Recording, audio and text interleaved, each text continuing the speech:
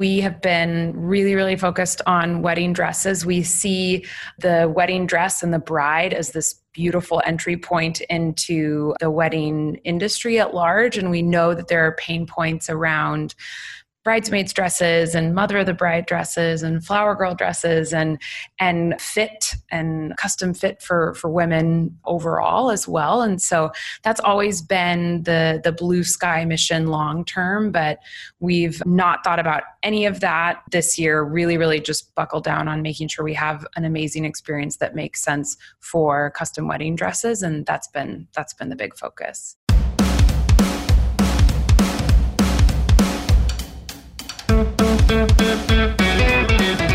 Leslie Voorhees Means didn't set out to be an entrepreneur, but when she started experiencing frustration finding an affordable wedding dress, she realized there had to be a better way.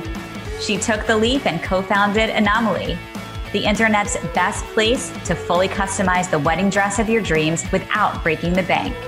After quitting her job at Apple back in November of 2016, she launched the Anomaly website with 3 different designs, including her own wedding dress, and the rest is history.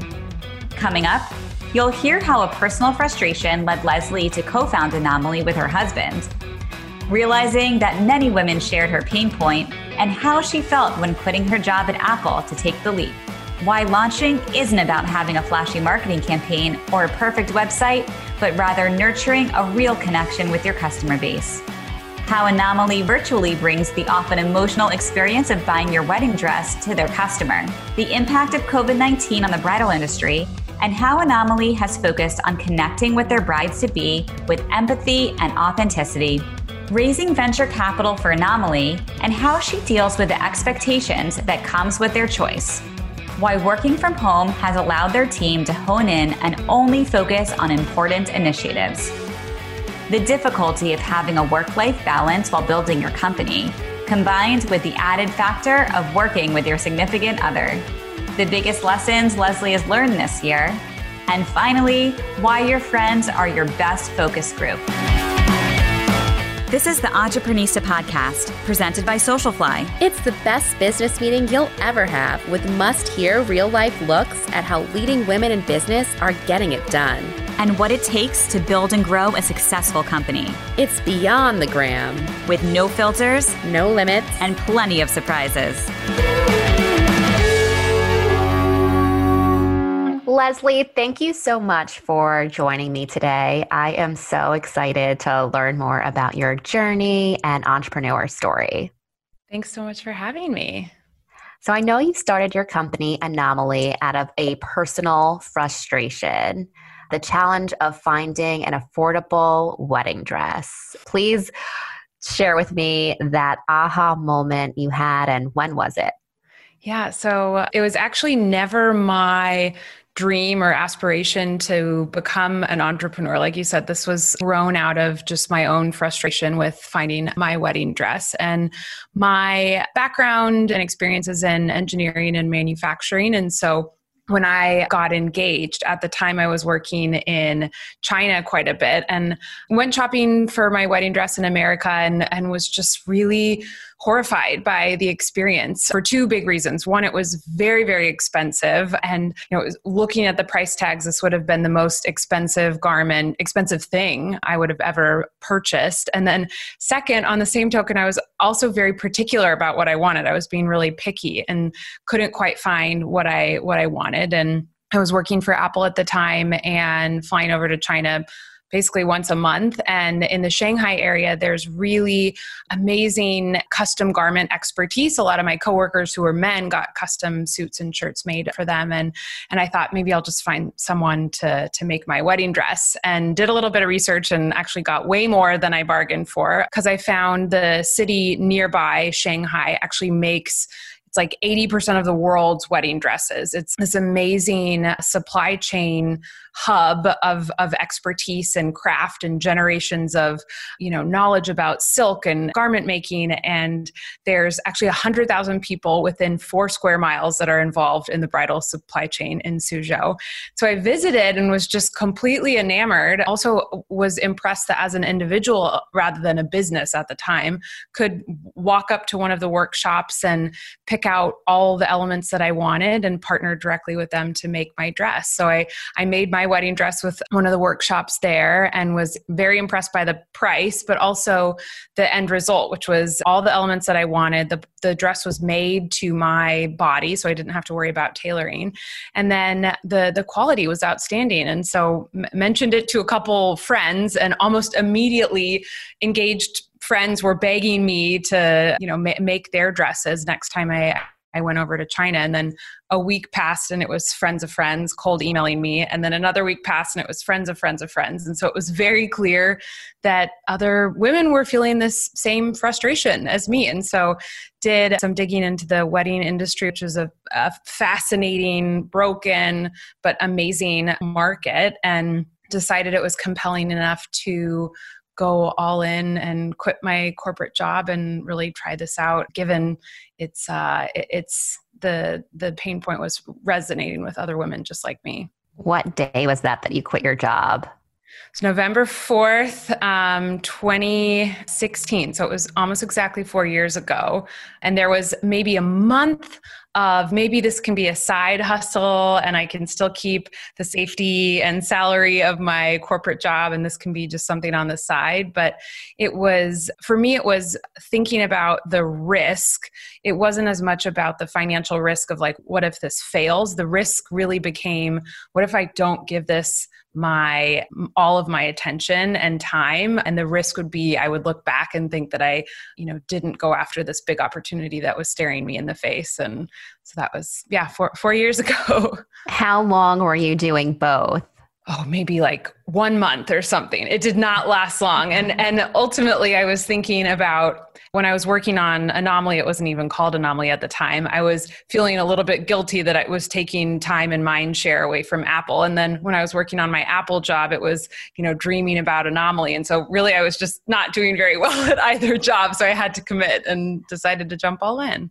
And do you remember the day that you quit? Were you scared? What did you say to your boss? How did you do it? The conversation with my boss went really well. I think it was probably like a shot where you're like a flu shot where you're really worried going up into it, and then the anticipation is awful, but then the shot itself isn't that bad. My team was extremely supportive. They could tell that this was something that I was really passionate about, and also, said if this thing fails, you can always come back. And so it was nerve-wracking up until that point. But once I decided to take the plunge, there was so much to think about. It was like I didn't have enough space or, time to be stressed out. It was just busyness right away.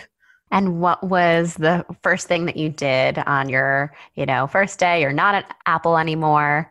Yeah, it was talking to a lot of customers, because we already had customers by that point. It was, again, like women that were asking me, when's the next time you're going to China? Would the workshop be able to make something like this? And so it was just a lot of conversations with women and hearing their stories and why they didn't enjoy purchasing their dress in a boutique. And which I would recommend to your listeners as well. It's not about a flashy marketing campaign or even a beautiful website. Our first website was terrible. It was built by me. We didn't have any photos of dresses. We had 3 samples, one of which was my own wedding dress, because that was the first Anomaly dress. And we coaxed a couple of our friends were SoulCycle instructors. And so they were beautiful and had amazing bodies, and also, were willing to do this for free. And so we just took pictures of them on the streets of San Francisco to put on our original website, and did not invest at all really in strong content or assets.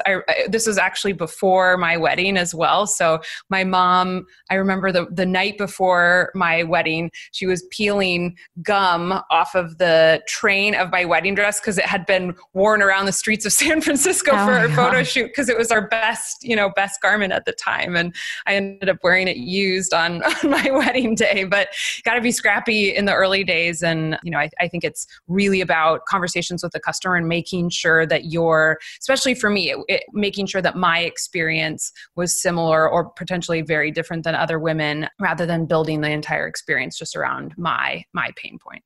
And what is the business model of Anomaly, and how has it evolved over the past 4 years?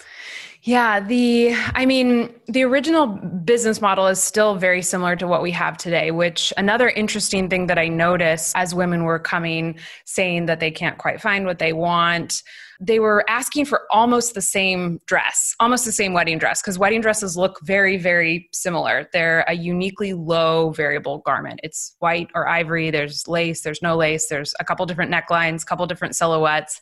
And so operationally, to me, it was really interesting because here's this great use case for mass customization, which hasn't really been cracked yet, especially for women. And with wedding dresses, given their low variable, there are these components that can be customized, but from a core group of fabrics and laces and materials, and actually being able to be really nimble on the supply chain side, which is my background and expertise. By being really involved at the supply chain level, you can combine these few options into many, many, many permutations and combinations of dresses, and have a flexible model to make whatever dress a bride can imagine. And my background is not fashion design as much as I'd like to be. That sounds very glamorous, but women were coming saying exactly what they wanted, and what they needed was operational expertise. They needed a trusted hand at the factory to make the dress and execute on it. And so those were the original customers, and that's still very much a part of who we are today. Custom and customization is in our DNA.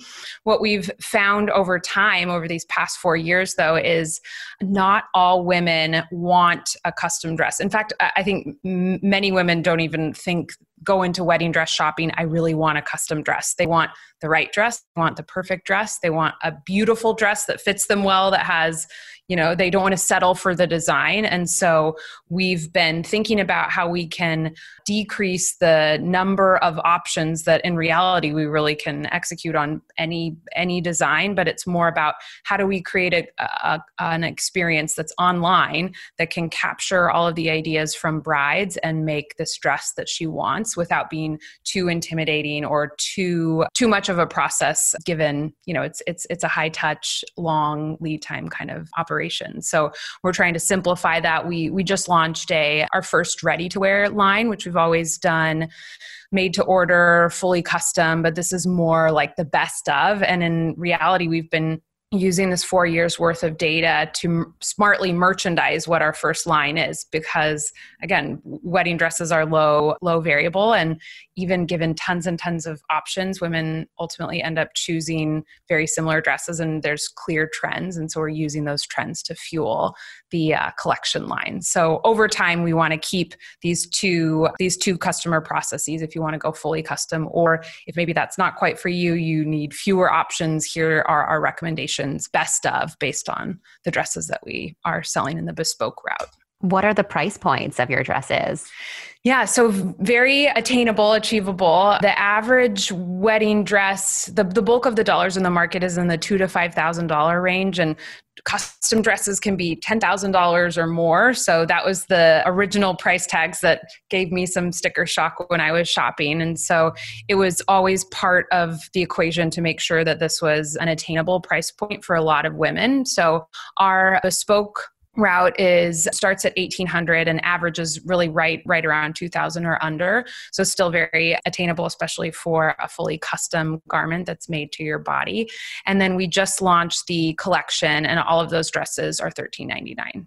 That's amazing. So I have not gone through this process for me personally, but I have had a lot of friends who have gotten married, and this part of the process is very, very important and emotional. How are you bringing this, has traditionally very, in-person experience, very emotional experience, and bringing that online?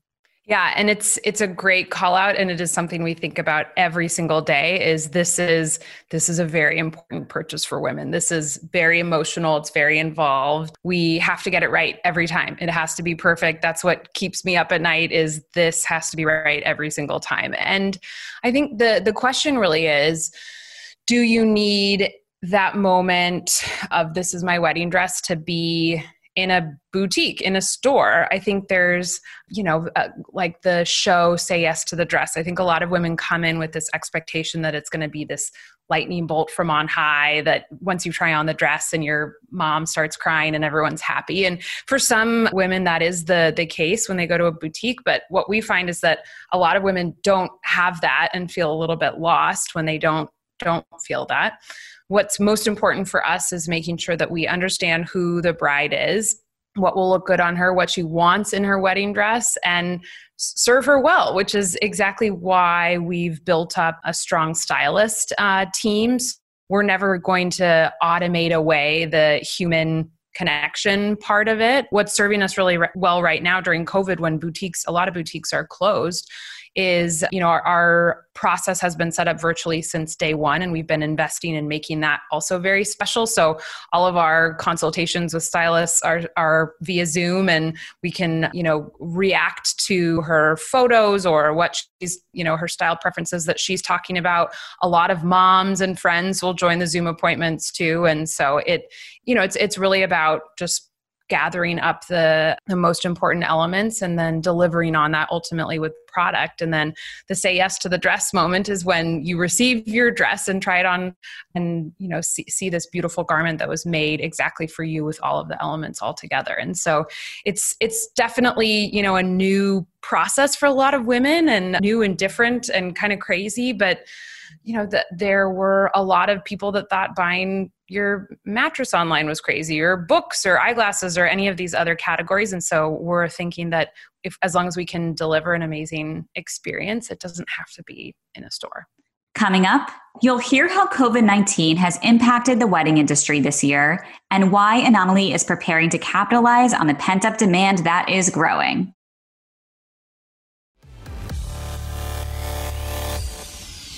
You mentioned that your business was prepared to operate in Zoom, which is what we've all had to adjust to in 2020. But tell me more about how your business was impacted by COVID.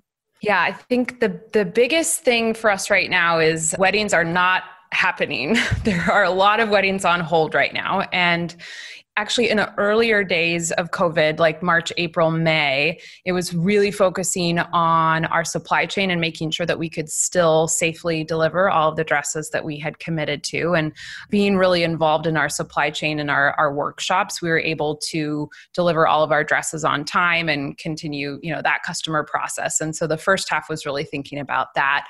And now the second half, I think, is really about staying connected to our brides who have had to reschedule their wedding date by now likely twice, because the gals that we were talking to in the earlier half of the year, had rescheduled to late 2020. And then, I think the summer came and a lot of brides rescheduled till 2021. And so it's staying in touch, being supportive, being empathetic. All of our stylists are people too, and everyone's lives are impacted. And so sometimes I think it's just about being an ear or a sounding board for brides, because wedding planning right now is pretty crazy. And then from the business side, it's crazy. Our revenue's down right now, given I think a lot of brides are waiting to feel certainty about their 2021 wedding dates with the vaccine, certainty and effectiveness it looks like. Hopefully that will start to pick up. Holidays are always really, really good for us. So, but thinking strategically about next year, I think there is going to be something really interesting happening, given there is this buildup, pent up demand. There's going to be 2.5 years worth of weddings that are going to be unlocked very quickly. And so for us, it's thinking about how can we set ourselves up best to capitalize on this. And I think back to our assumptions around brick and mortar being disrupted. Most wedding dresses are still purchased in a brick and mortar boutique. And given we're betting very much on this online process, given we can give brides a better price and better body inclusivity and more design options, we're able to do that. We're only able to do that because we don't carry inventory and we're online.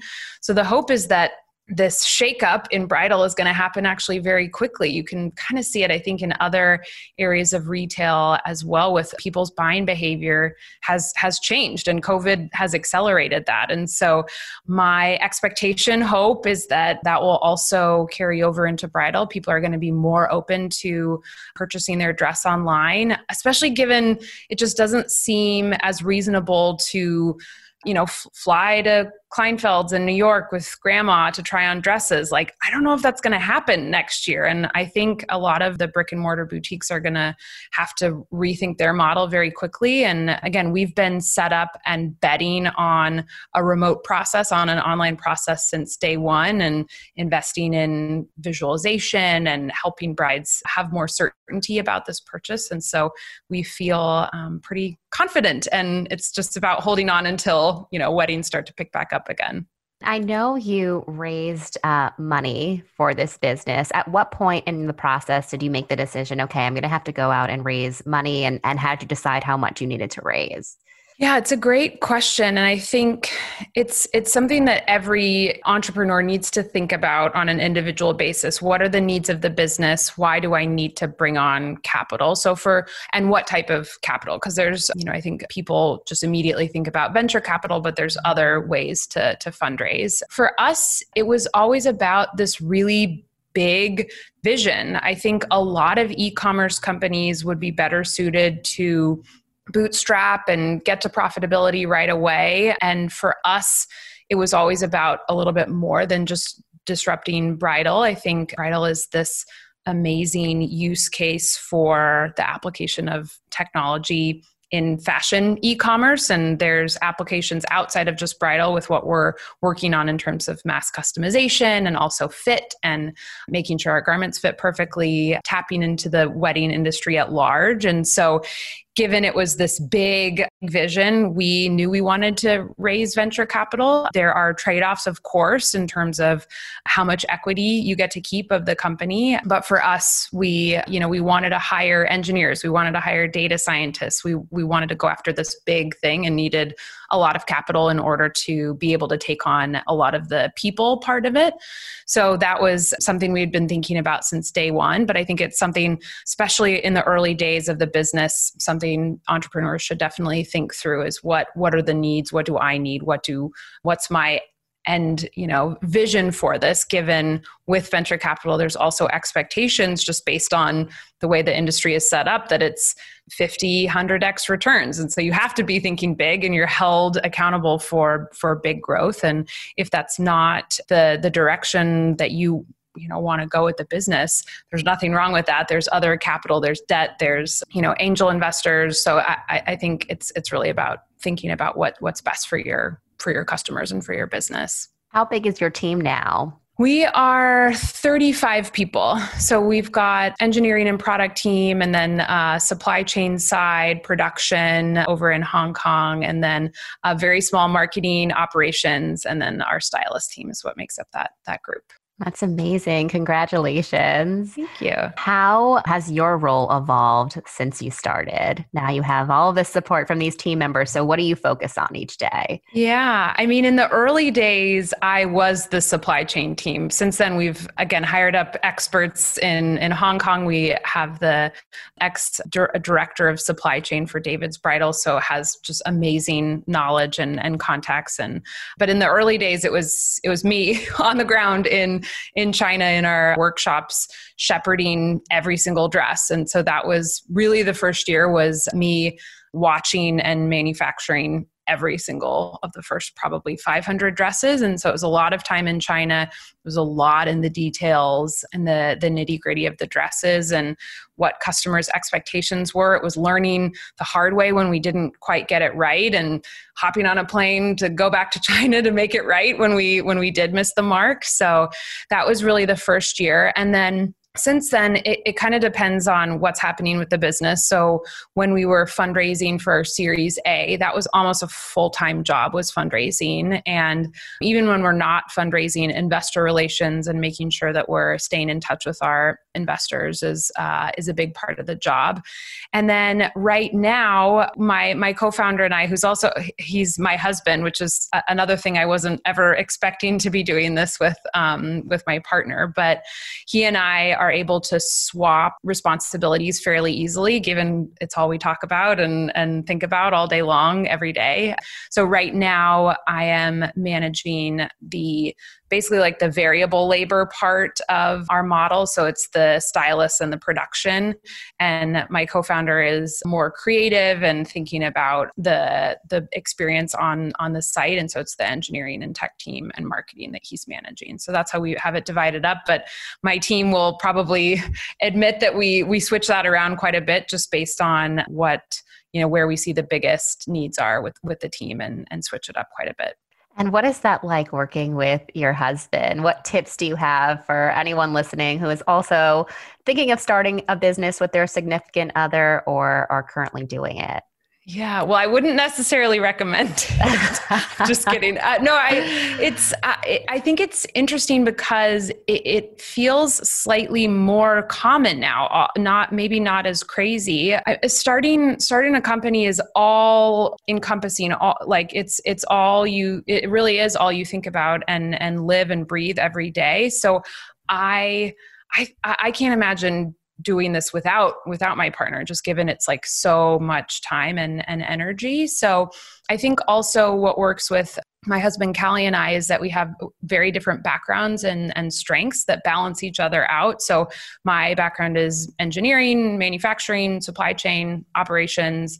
His is, again, like on the creative side, marketing, people management. And so we've always been able to have really clear lanes and where we can help each other and step out of the way in other cases. And so I think also like the core of what makes a strong co-founder and looking at successful co-founder teams, you have to know your co-founder really, really well. You have to trust them deeply. You have to have really, really good communication. It's kind of all the fundamentals of a good co-founder partnership is the same as marriage. You have to be able to raise issues when you see them and the trust and communication and all of that. So I think it's actually can be a great solution if it's something that both of you can commit to. It's worked well for us.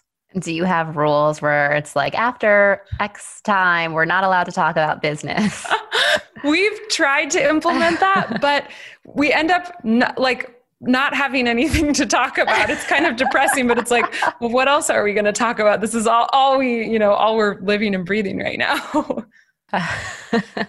And looking back at everything you've learned over the last 4 years, is there anything you wished you could go back and tell yourself? Oh gosh.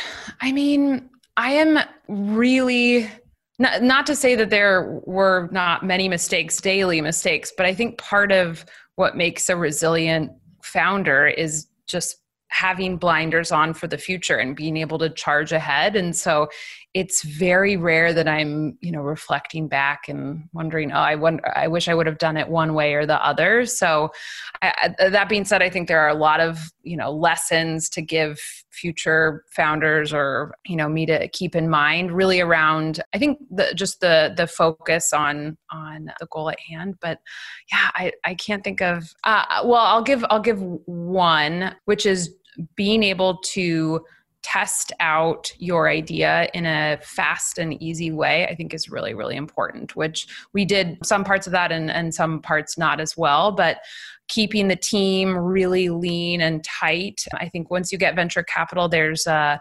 expectation or a temptation to hire very quickly. And hiring is so, so important. The people that make up your company, that's everything. And so being able to, and we've made mistakes on hiring. And I think what's helped us succeed is that we are decisive. And so if someone's not working, then we make the decision to part ways very quickly. But that can also be very tumultuous. So potentially taking more time to bring someone on in like a contractor capacity or getting to know them really, really deeply before making that call. We were just charging ahead so fast, and again, have made some mistakes, but have tried to learn from that really quickly as well. Do you have any tried and true interview questions that you typically ask? I love what I've done, and now we have like a little bit more of a process where I'm the last person to talk to candidates. I go in and say, what questions do you have for me? And I don't ask any questions to them at all. By the time a candidate reaches me, we've tested, culture fit and whether their capabilities are what we need right now. And so I trust the team for that part. And I'm just kind of curious, really, if they understand the mission of Anomaly and what Anomaly is all about. And if someone comes in and doesn't have any questions for the CEO or founder, then maybe it's not quite the right fit. But I've liked that approach recently. And the people that we bring on have tons of questions about our business model, about what the future is going to be, about, what it was like in the early days. Like, I think that natural curiosity is what I'm really attracted to. And what is the culture like at Anomaly? Yeah, it's easy to have really happy days at Anomaly. I mean, weddings are the best. And even though weddings aren't happening right now, because usually it's like the wedding photos coming back, that's the most fulfilling part. I think it's fulfilling for everyone because it's very tangible. The results of your hard work is like this woman wearing our product on the happiest day of her life. It's like, I never get sick of it. So more recently, it's been more about the try-on photos and women reacting to getting their dresses. And so we really try and celebrate that every day. Our Slack channel is like almost constantly just photo, like copying reactions from brides, copying reviews from brides. And then also if we miss the mark, learning from, a subpar unboxing experience. And so we try to embody that celebration for sure. And then I think the other big part of our culture is just, again, a curiosity or thinking about how to be we have 5 Anomaly vows is what we call our like company culture. So one of our vows is we are solutions oriented. And so thinking about a different way to approach a problem is something we try and instill and build up with our entire team, especially given that this is like a brand new distribution channel. Like, again, almost all wedding dresses are still bought in stores, and we're doing something a little bit crazy. And so thinking outside the box, thinking about what the customer wants and working your way backwards from that, and thinking about, turning it over in different ways to make sure that we're building an experience that makes sense is definitely part of our culture that we try and maintain. I love that you call your values vows. Yeah. That's awesome. How are you keeping the team together right now with everyone working remotely? Do you have any tips to share on how to keep the culture alive? Yeah, it's tough. It's really tough right now. I think part of it is just acknowledging like Zoom meetings are not the same as normal meetings. Zoom happy hours are not the same as normal happy hours. And just, I'm like almost always incredibly optimistic. And so I think it's part of the challenge for me as a leader is like, how do I stay authentic to that, but also acknowledge that everyone's dealing with this in different ways. And it is hard to make those connections with the team virtually. So really, I think hearing out every individual team member and understanding that they're potentially having a different day than you.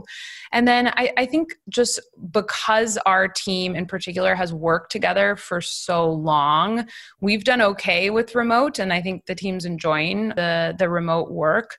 So it's been a shift to, really get our act together in terms of organization, documentation, prioritization. It's like you really have to make sure that everyone's on the same page. You can't just, run over to someone's desk and ask them a question. And so I think from a business perspective, it's been really good because it's forced us to focus on only the initiatives that are the most important right now and get alignment across the team and really get to know people a little bit deeper. I mean, you're seeing people's homes and kids and dogs in the background, and it's been hard, but I think also really wonderful from like uncovering, more layers in people's personal lives. It's been hard. This year has been hard, but I think a really wonderful way to get to know people on a deeper level. And I think everyone's working really hard to make connections virtually, given it is a little bit harder. So it's ultimately, I think, been a really good thing for our team. Up next, why Leslie prefers to think about work-life boundaries rather than work-life balance, and the different ways she tries to achieve this.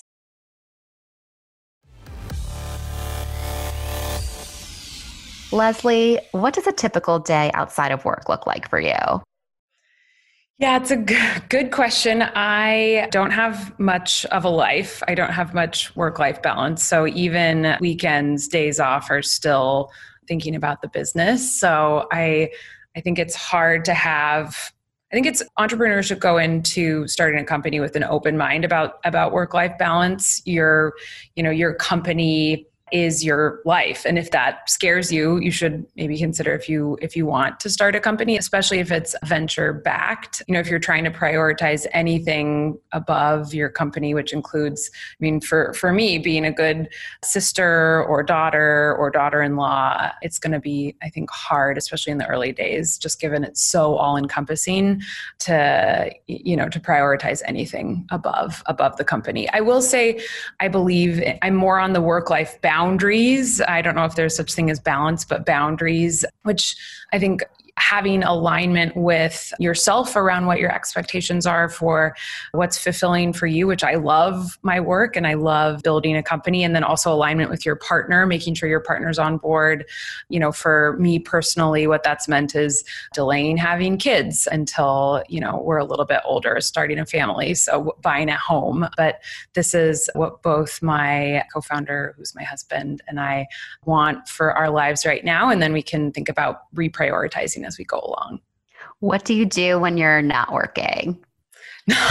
Not much of anything. We joke that when we try to have date night and okay, we're not going to talk about anything with the business tonight. And then ultimately, we don't have a lot to talk about, given we love talking about brides and the challenges that we're facing with the business. And so when we really try and take time off, it's usually spending time with friends and family or travel, which in 2020 has been difficult to definitely adjusted, but we've really enjoyed going to national parks and RVing a little bit, being a little bit more outdoorsy and adventurous. So plus it's nice to just get fresh air and step away for a couple days. That can be very inspiring as well. Has this year brought any major lifestyle changes or lessons learned?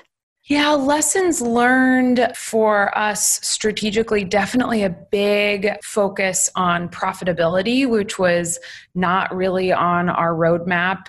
It sounds silly when you say it, but a lot of venture-backed companies are focused on growth and showing traction and an L-shaped graph. And it's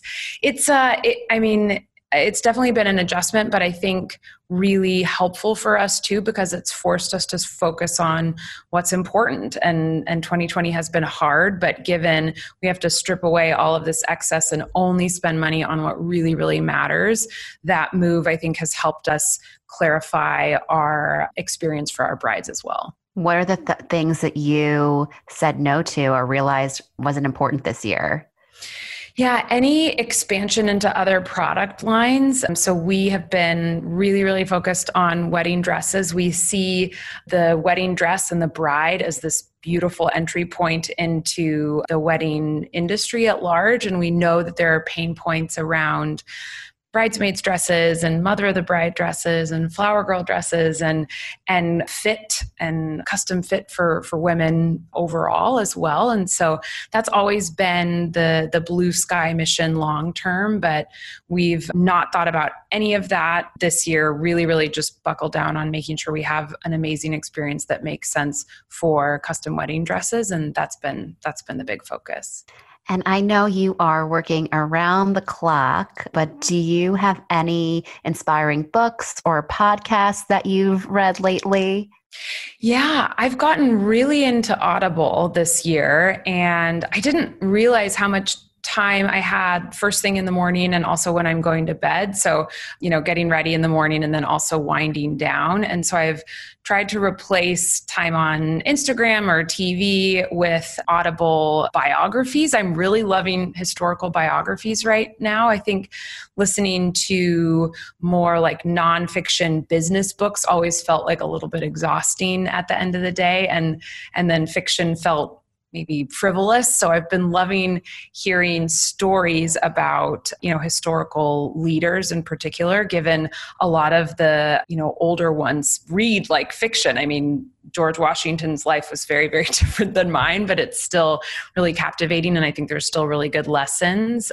I think that's been really fun and want to stick with that for a little while. It's versus like finding time to sit down and actually read a book, just listening to it on Audible has been great. Is there anything our audience would be surprised to learn about you? Surprised to learn about me. I'm highly introverted. I think there's maybe an assumption that CEOs, visionaries have to be really extroverted and get a lot of energy from being around lots of people. And that's definitely not the case with me. I think I do a good job moonlighting as an extrovert, but I think that's also the really special, cool thing about starting your own company is you can help drive the culture to fit what makes sense to you as a leader. So I guess for me, practically one example is I have a really hard time reacting real time in meetings to when new ideas are being presented. It takes me probably a full 24 hours to absorb and like turn over ideas in my brain. And my team knows this about me too. And so our meeting culture is not as much about getting reactions and being heard in meetings versus presenting the ideas, presenting the data, making sure everyone's there. And then the real decisions happen outside of meetings. And I think just being aware of your blind spots or being aware of, it's not about like molding you into a specific vision for a leader, but understanding what makes you tick and what helps or potentially hinders your leadership and vision, and crafting your company culture to help get, the best out of everyone. I can totally relate. I'm definitely an introvert, and people are always surprised to learn that I am an introvert and not an extrovert. Do you have a favorite mantra or quote that defines your work ethic or values, and why? Favorite mantra? I don't have anything that's lasted over time, given there's like different challenges or different focuses based on what we're facing with the business. I think maybe something that I embrace overall is just tons and tons of optimism. I think it's so easy to get trapped feeling stressed out or feeling negative or worrying about unknowns with so many things. And it just seems like you can play a trick on your brain to see stress as a good thing because you care a lot, or worrying about the business also because you care a lot about it. And so I think this unwavering optimism has been something I've always really, really embraced and has helped craft my, I think, leadership and values as a leader. Is there anything you wish you knew sooner? With starting the business, I mean, there's always lessons to be learned, but I think that's part of the founder journey too, is not having all of the right answers and figuring it out along the way. That's like the beautiful challenge and the beautiful stress, but also like this ownership. I think one tip that I would give to founders though, as they're like starting out, is, which I've heard other founders articulate really well, is great companies just start. They don't necessarily launch. So companies see this customer need and immediately start solving it versus trying to over optimize on anything other than talking to your customers. So that could be investing money into like some sort of big splashy marketing launch, or time and attention to things that may feel productive but might not necessarily be productive, like creating a business plan or building a financial model or networking too much. I think all of those could potentially be a distraction from what I think is the most important thing, and especially in the early days, which is conversations with your customers or potential customers. And thinking back to how Anomaly started, I mean, it was a lot of individual conversations, me with our brides or potential brides. And I think as an operator, there was a little bit of friction in thinking like, oh, how will this scale? How will this, make money? How will we, figure out this experience on a mass level, given it felt small because they were just conversation by conversation by conversation. But I do think that is so, so valuable in the early days to understand who your customers are, what pain points are resonating, what's not. I mean, again, Anomaly was out of my own frustration, but what elements made sense to, dozens of brides versus just me. So having that focus and not necessarily thinking about the need to fundraise or have the perfect pitch deck or have the perfect website. It doesn't make sense for all companies to think about that. And rather, I would encourage people to just continue talking to your customers and iterating on your product and experience. Have you had any mentors in the industry over the years? I mean, so in my life before a founder, I was an engineer manufacturer. So I have had some really great managers over the years. And I've found overall that managers or other strangers potentially always are open to helping people and feel good about helping people. So I've had, a number of interesting, helpful influencers in that regard. And then I think for where I am now on the founder journey, other founders have always brought just a wealth of experience and knowledge and humanity to starting a company, community and empathy, given it's such an individual and sometimes very lonely experience. So being able to just talk to other founders that have been in a similar journey with lessons, or just to be a sounding board, has always been really, I think, helpful, valuable, affirming to me. And then, helpful with practical expertise too. So when it comes to communicating with your board or, looking for different ways to raise capital and those tactical things too, the founder network has always been wonderful. And I think the great thing is that people pay it forward too. So as people have been helpful to me, I, try and be helpful to younger founders. And there's, the generations of founders helping each other, which I've seen a lot of evidence of. Yes, I definitely can agree with that. I love helping other entrepreneurs. What are you grateful for each day?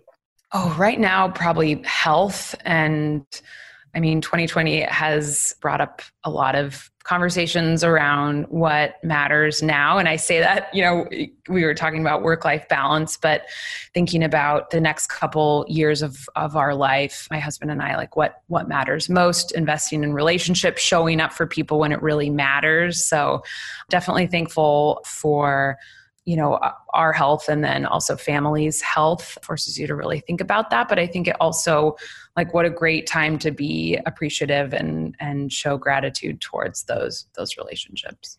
If you could give our Entreprenista audience one last essential business tip, what would it be? I think the early days in thinking about how to have conversations with your customers and really understand what your company is trying to solve is important, and doing that in an fast and inexpensive way is also really important. And so, I mentioned great companies don't launch, they just start. I think there are a lot of really scrappy ways that you can test and iterate without needing to raise money, without needing to buy inventory, without needing to bring on an expert. We push our employees really hard at our company, on practical training. So, I'm not an SEO expert, but it's like, no, anyone can understand enough to be dangerous with SEO. There's so many resources out there online. And again, talking to your networks and other founders that you might know, people are willing to help, people want to help. And so being scrappy around building up that expertise outside of, having that on your resume or delaying a start to a business, given you don't necessarily know a lot about a certain topic. Don't let that be an excuse. Test out the ideas as quickly and cheaply as you can. And also, like, your friend network can be a great group to test out on. If your friends aren't buying your product or vibing with your product, strangers probably won't. So what a great place to test out ideas until you feel really good about going after an idea. Thank you for sharing that. And lastly, what does being an entrepreneurista mean to you?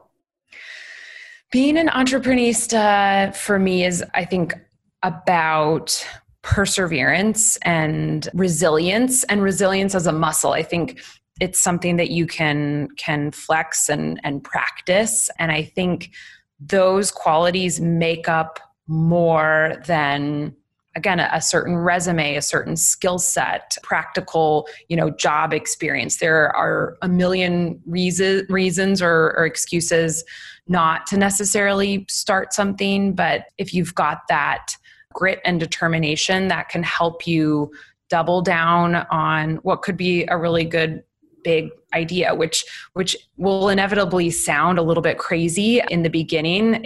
Like renting out your sofa to strangers is now, the most successful IPO of 2020. Or for us, buying wedding dresses online, which no one does. If an idea sounds obvious and good, it's probably because the market is too competitive, or it's an idea that's been thought of before, or it's only iterative. And so I think being an entrepreneurista is about that perseverance and that building that resilience muscle, given that that's going to be, I think, what is most important through times of inevitable tumult in your company. Leslie, thank you so much for joining me. Where can everyone find and follow you? Yeah, come check us out. You can go to our website, which is dressanomaly.com, or just check us out on Instagram, which is my personal favorite because it's just this endless content of happy brides and happy weddings. And I love seeing the breadth and depth of both customers and design. So that's at Anomaly, ANOMALIE. Well, thank you again. I'm Courtney, and this is the best business meeting I've ever had. You can connect with us at socialflyny.com and follow us on Instagram at Entrepreneuristas. Check out all our latest episodes at entrepreneuristapodcast.com. Thanks for listening.